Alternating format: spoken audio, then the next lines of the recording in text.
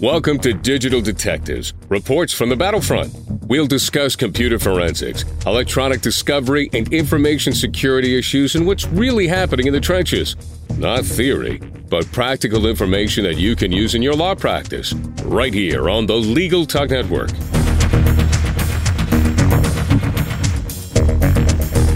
Welcome to the 35th edition of Digital Detectives. We're glad to have you with us. I'm Sharon Nelson, president of Sensei Enterprises. We would like to take this time to thank our sponsor, Gallivan, and Amelia, creators of the Digital War Room platform for e-discovery. And I'm John Simic, vice president of Sensei Enterprises. Today on Digital Detectives, our topic is Cyber Risk Management for Lawyers. Sharon and I are happy to welcome as our guest Steve Chabinsky, the Senior Vice President of Legal Affairs, General Counsel, and Chief Risk Officer for the cybersecurity technology firm CrowdStrike. CrowdStrike offers cyber incident response services, actionable cyber intelligence, and a next-generation continuous monitoring platform that provides immediate threat detection, attribution, and response capabilities. Steve also is an adjunct faculty member of George Washington University and the cyber columnist for Security Magazine. Prior to joining CrowdStrike, Steve had a distinguished 17-year career with the FBI, during which time he was its top cyber lawyer, then the head of its cyber intelligence section, and ultimately Deputy Assistant Director of the FBI's Cyber Division. Welcome, Steve. Sharon and John, I'm very glad to be with you today. Well, I guess the very first thing we have to ask you, Steve, is why do lawyers need to understand the cyber threat? Yeah, it's a good question. A lot of lawyers, I think, have let this go by them, and they're just thinking this is somebody else's problem. But I think, in answer to your question, it's for two reasons. First, lawyers are actually being targeted by hackers precisely because they are lawyers. That's important for members of the bar to appreciate. We're in possession of some of our clients' most privileged, sensitive communications. We have an obligation to protect that information, right? I mean, in fact, we have ethical obligations to protect the information. All attorneys know you have this duty of confidentiality. But I think what's really less obvious for attorneys is that cybersecurity also extends to our ethical obligations of competence. And I was reading a number of years ago, I think it was all the way back in 2005, that the Arizona State Bar looked at this issue and they told lawyers that you either better become competent in cybersecurity or you need to retain an expert consultant. I think a lot of lawyers realize that a chief information security officer isn't allowed to go around giving legal advice, but you've got lawyers who are out there giving cybersecurity advice. And, as added pressure to this, we're now seeing clients, the banking and finance clients are leading the pack in this regard, that are actually requiring lawyers to demonstrate their information security practices before they'll even retain the firm. So that's the first reason for the lawyers themselves. But I think, there's a second reason as well, and it's that lawyers need to understand the cyber threat to better serve our clients. Our clients are uniformly facing this threat as well, and lawyers are in a really great position to offer valuable counsel to our clients, whether it's in advance of a cyber incident or, unfortunately, if it comes to it, after an intrusion. So I think those are pretty good reasons why lawyers really need to get on top of this and figure it out. Steve, do you see that if there any difference if you're a corporate counsel versus outside counsel? I've actually had the chance of being both over the years, and I think there is a difference. I found that the best part about being outside counsel is that you typically get the hardest questions thrown at you, and you're relied upon for really deep subject matter expertise. And in the case of cyber, that translates into outside counsel routinely being brought in to discuss very, very complex issues like data security compliance obligations, privacy issues relating to the use of customer data, employee monitoring considerations, and then, of course, you've got data breach notification requirements. And, you've got outside counsel doing this internationally where you've got legal conflicts across jurisdictions. So I think outside counsel has a strong, very deep expertise role in this. Now, for corporate counsel, I think in-house lawyers, forgetting about cyber for a second, are among the most perceptive issue spotters in most companies, right? When you're outside counsel, you're relying on your client to come to you with something. When you're inside, you actually get to prevent things before they become problems, and you get to use your expertise to identify these issues. And so when it comes to cyber, what you're seeing is that cybersecurity has the legal issues we just talked about, which in-house counsel should become familiar with and help to the extent that they don't need to seek outside expertise. But the other thing about lawyers is that lawyers just know when they're not hearing a straight answer. And so what ends up happening is that's really important here, because corporate counsel are essential not only in ensuring compliance with data security laws, but perhaps equally important, I found that the in-house lawyers are essential for having well-run enterprise risk management programs, because most companies aren't fortunate enough to have chief risk officers. And a lot of executives in a company, basically they have a dog in the fight when it comes to examining cyber risk. You can't really ask the chief information security officer if the $1 million he or she just spent was worth it.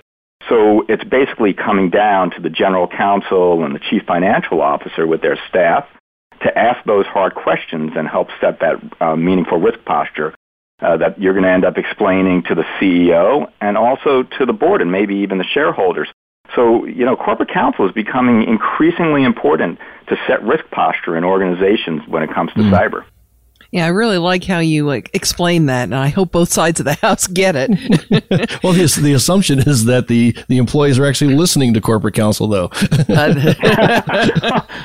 I sure hope they are. Like I said, we've got, the lawyers are routinely, in the best position to offer incredibly perceptive both questions and answers as to so many issues that, I'm hoping that companies are taking proper advantage of their in-house counsel resources. Well, we like you, Steve, we lecture a lot on this topic of cybersecurity. And when we do, not only do we get lawyers looking at us like deer in the headlights, even though we're trying to bring it down to a level that they can understand, but then we get them whining that, this is too technical. We don't really want to get involved with this. So what do you tell them? Why do they really need to understand the technology of all this? I don't know in terms of really understanding the technology.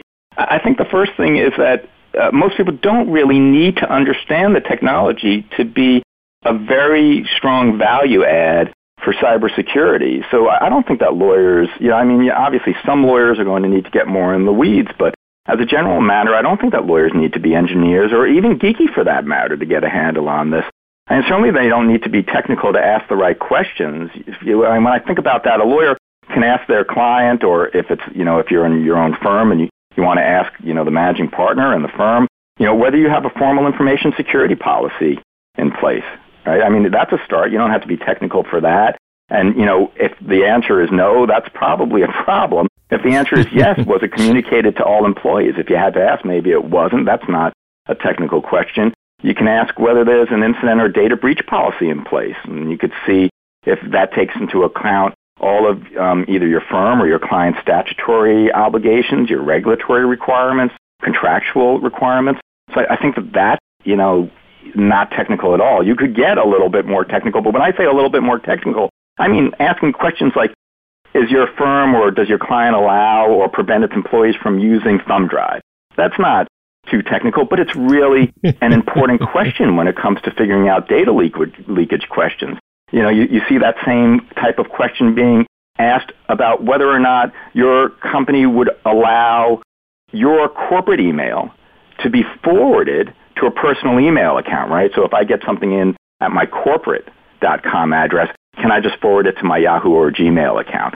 So there are a host of these types of questions that are very penetrating and really help set the posture of security for an organization that anybody can really understand. You can get a handle, and then it's the answers, right? What are you doing about it? That might get a little bit more technical.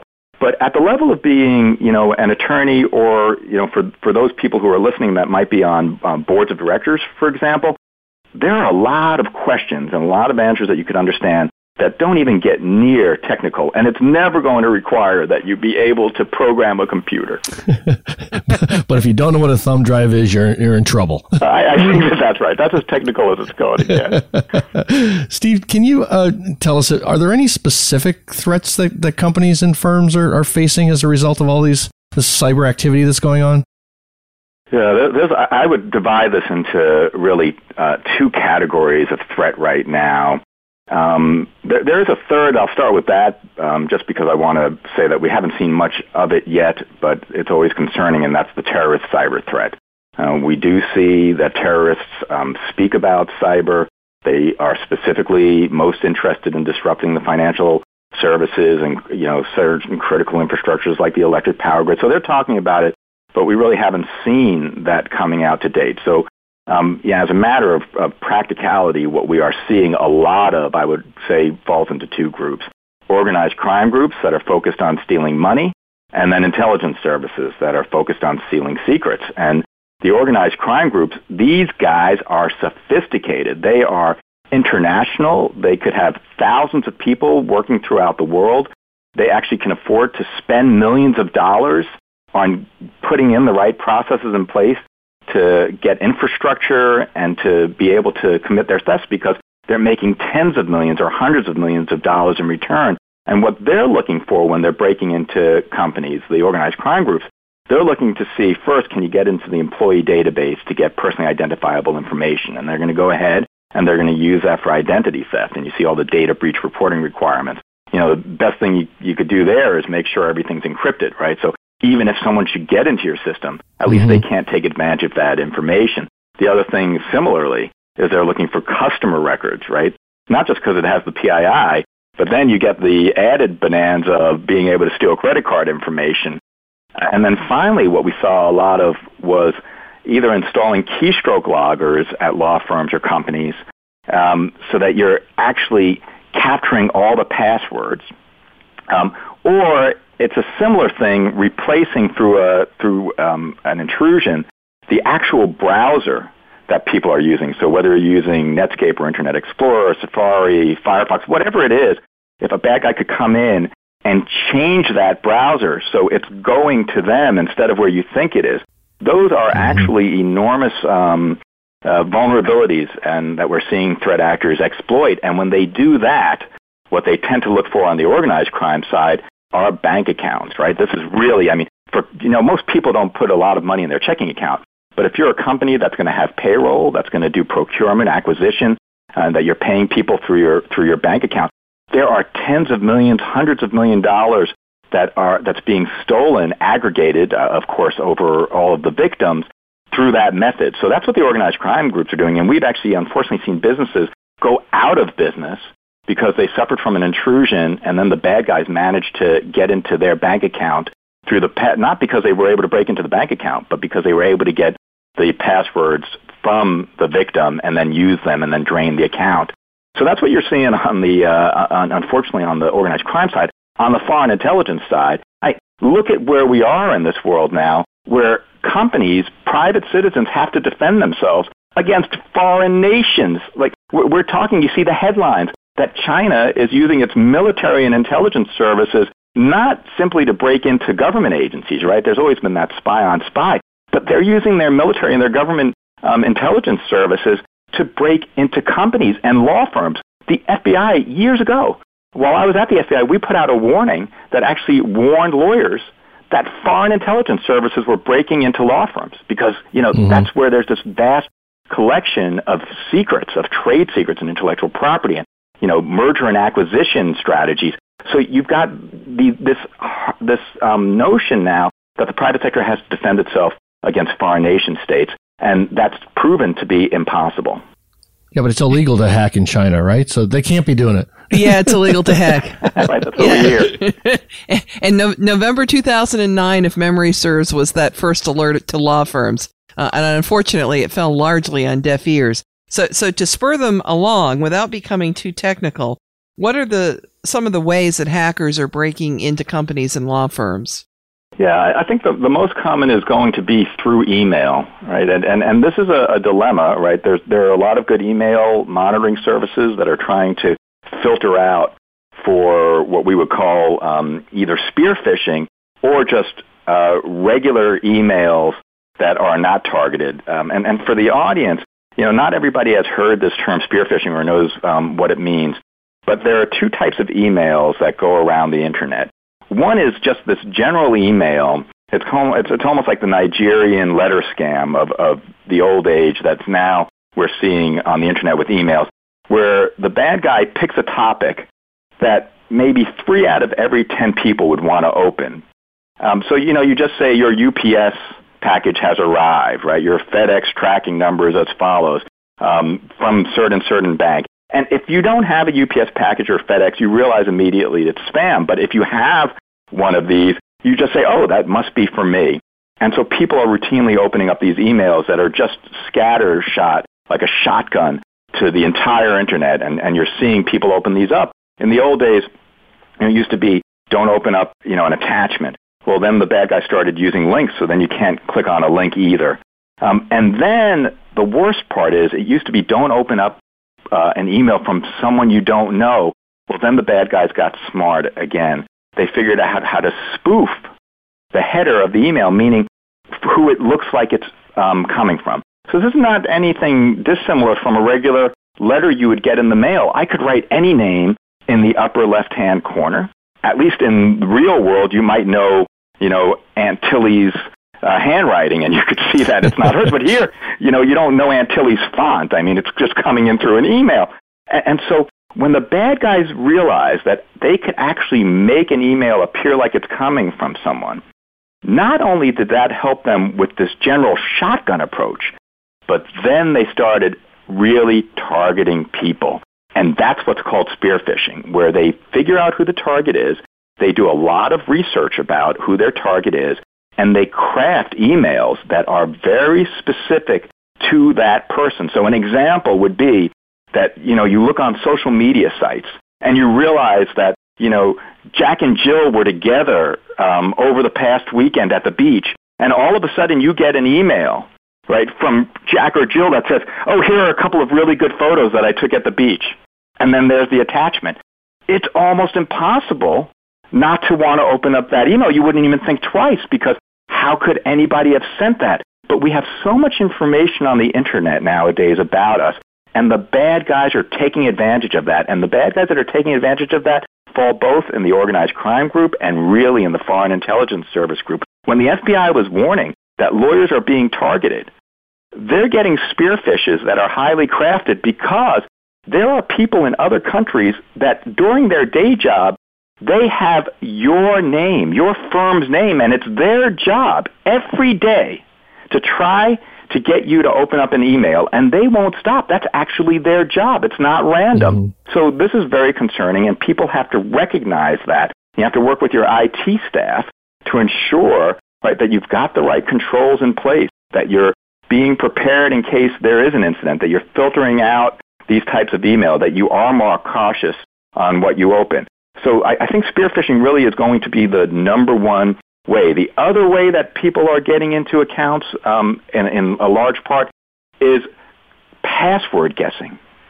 And password guessing itself has two different aspects to it. One is just the weak passwords, right, where everyone keeps using password 123, mm-hmm. right? And then you think you're clever and you'll do 123 password.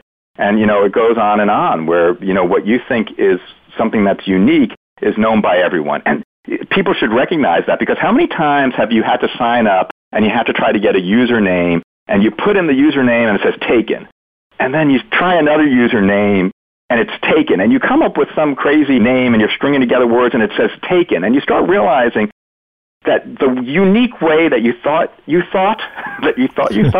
isn't so unique, that there is going to be someone out there who thinks like you. And that's how passwords are being generated, that the bad guys have these databases of passwords where they're stringing together different words, and also based on the passwords they've stolen, they put that into the database, and then they just push it up against these external-facing applications until they could get in. So that's one way.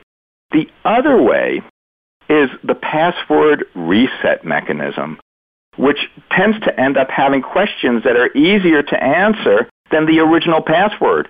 So all of a sudden, a bad guy goes and says that they're you, and they just say, I forgot my password. And then, lo and behold, a series of questions comes up, and the first one says, where were you born? Well, the odds are that there's something in your social network that they might be able to figure that out, or they could guess it reasonably quickly. And then the next thing will say, what's your mother's maiden name? And again, they're going to look at your profile. They're going to look at who your social connections are. And you cannot imagine how many accounts have been breached based on the successful, I wouldn't even call it guessing at that point, it's really research, to figure out these shared secrets, if you will, right? You know something, but you think that that you've shared it only with the website, but it turns out you may have shared it with the whole world.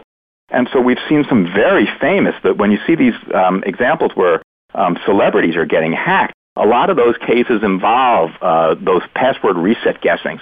So those are two of the really most popular ways. And of course, we always have instances where people aren't patching their system, and you've got some hackers that actually have more skill and are able to break in to computers.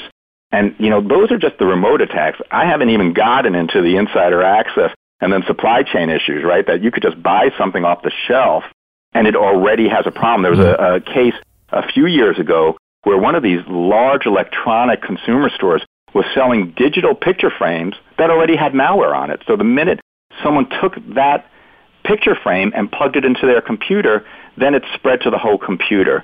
So we've got these issues as well with peripheral devices. So my main what I would stress as to all of this is when your IT department says, you're not allowed to, put in your own software. You can't install your own software. You can't install your own devices.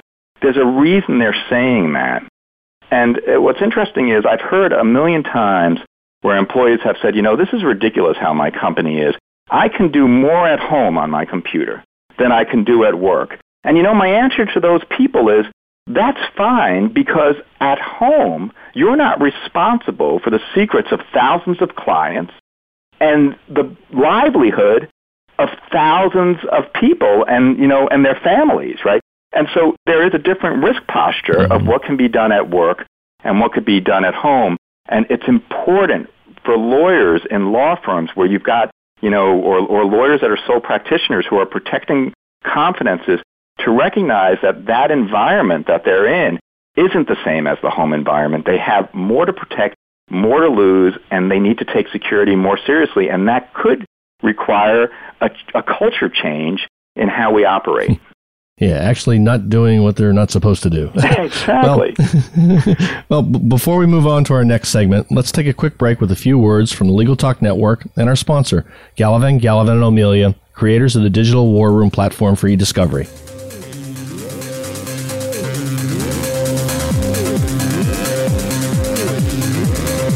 Don't be caught unprepared for e-discovery. Digital War Room e-discovery software allows you to search, review, mark, and produce responsive email and documents. Powerful enough for your biggest cases, but easy enough for first-time e-discovery attorneys. Geeks need not apply. Digital War Room has a solution for every client, every case, and every budget. Visit www.digitalwarroom.com for a free trial and see how easy e-discovery can be. Make your next case your best case with Digital War Room. We're glad you're listening to Legal Talk Network. Check us out on Facebook, Twitter, and LinkedIn too.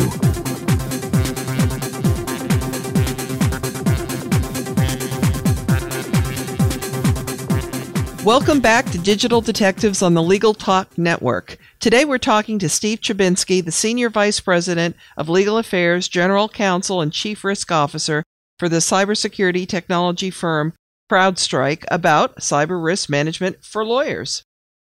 Steve, your company was named by the MIT Technology Review as one of the 50 disruptive companies of 2013 based on its innovative power amongst the likes of Apple, Google, and Facebook, and you were the only security company that was mentioned. What do lawyers need to know about what cybersecurity innovation looks like at your company and at other companies similar to it? It's really interesting what the landscape in the future looks like, and the predominant focus is going to be on threat deterrence and threat attribution. People are really realizing that the vulnerability mitigation efforts only work for so long. You can't just keep patching your system and patching your system. The bad guys always find a way around it. So what we ended up doing at CrowdStrike, and where I see innovation occur across the board, where we're going to end up heading, is how do you detect the bad guys? Instead of trying to constantly detect your vulnerabilities, how do you spend more time quickly detecting the bad guy? We were seeing, while I was in the FBI, it would take months, sometimes years, for victims to even know that they had been intruded. So that is going to change. The second thing is that we're looking to have real-time damage assessments, right? What is the bad guy doing when they're in your system? So what we've seen in the past is that once a company figures out that there had been an intrusion, they don't have the available logs. They don't have the ability to know what records were looked at, if anything was changed, if anything was left behind that might alter records in the future. So they were just sitting on this bad situation. And so moving forward, what you're seeing in innovation is to make sure that you have instant detection. What's going to be gone is the after-action forensics, where you're going to have to bring somebody in after the fact. We're going to be much more responsive in capturing that data so you can see exactly what's happening. And then attribution, trying to determine who's doing it and why are they doing it, which will help you have a credible response. A lot of people always think, well, the best thing to do is you just stop the attack and you try to get the person out. But what we've seen is that doesn't really work all that well for these persistent actors like nation states. They're just going to keep coming at you. So we and others have been developing very sophisticated ways so that the bad guy doesn't know that you're onto them, but you could keep them busy, make sure they are getting data that is of no relevance, and you're able to keep going with your business without that risk. And the other area that we are seeing is using big data and cloud platforms so that customers across the world can start communicating information to each other in real time for all of their protection. It's like a neural network, right? Right now, everyone's operating in human speed. We have all these information sharing partnerships where you're waiting days for someone to say, look out for this, and then you have to go tell your IT person to install a signature. That doesn't work in the future of cybersecurity. It has to be machine speed, real time. So those are the concepts that companies like CrowdStrike are driving towards, to have instant detection, instant review of damages, attribution, and being able to have communities self-heal. And it's very exciting. That's great. But what about the reactive side, though? I mean, what should a lawyer do after they've learned that they didn't take all the steps that you just talked about and they actually were compromised and they have an intrusion? You know, I think that even if they took all the steps that we're talking about, there's going to come that day where they suffer the intrusion. So the number one rule is this is an area that you can prevent maybe 90% of it, and that's a good day, but you have to be prepared to answer your question. When that day comes, what's the position you want to be in? And the first thing is that you have to have identified your resources, right? So you have to have an incident response plan in place, lets people know what they're supposed to do. That could have a communication strategy, for example. You don't want all of the employees in a company going to the media and saying, hey, you know, we suffered a breach. You have to get a handle on that. You also don't want to let the bad guys know that you're onto them. The other thing that we are stressing is the need for a company in advance, and the lawyers in the best position to do this, to have contractual arrangements in place in advance with a cybersecurity incident response firm. If you don't have that contractual relationship in advance, what we've seen happen, and it's only to the detriment of the client, is that it will take days sometimes to get that incident response firm on the ground helping you. And that's just unconscionable. Far better to have an agreement in place, even if it never gets used, but you know who to pick up the phone, and then the company can be on the ground within hours to help make sure they can tell you what systems need to be turned off, if any, how to get the bad guys out of the system, how to work most effectively with law enforcement, and make sure that you've minimized damage so that in the event of litigation, you were in the best position possible in advance of the breach, you follow best practices, you minimized any harm afterwards. So I think that those are the real steps that lawyers should take. Steve, I'm going to wrap us up here by asking you a question and having you answer me in a single word. Over the next 5 to 10 years, do you see the cybersecurity problem getting better or worse? Worse. Why did I know that was going to be your answer? What a fitting ending. Thank you for a very, very colorful exploration of this subject. I know a lot of people will have learned a lot from it, Steve, so thanks for being with us. Thank you very much. That does it for this edition of Digital Detectives. And remember, you can subscribe to all the editions of this podcast at LegalTalkNetwork.com or on iTunes. And you can find out more about Sensei's digital forensics, technology, and security services at www.senseient.com. We'll see you next time on Digital Detectives. The views expressed by the participants of this program are their own and do not represent the views of, nor are they endorsed by, Legal Talk Network, its officers, directors, employees, agents, representatives, shareholders, and subsidiaries. None of the content should be considered legal advice. As always, consult a lawyer.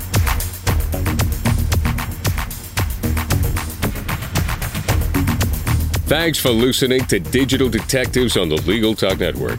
Check out some of our other podcasts on LegalTalkNetwork.com and in iTunes.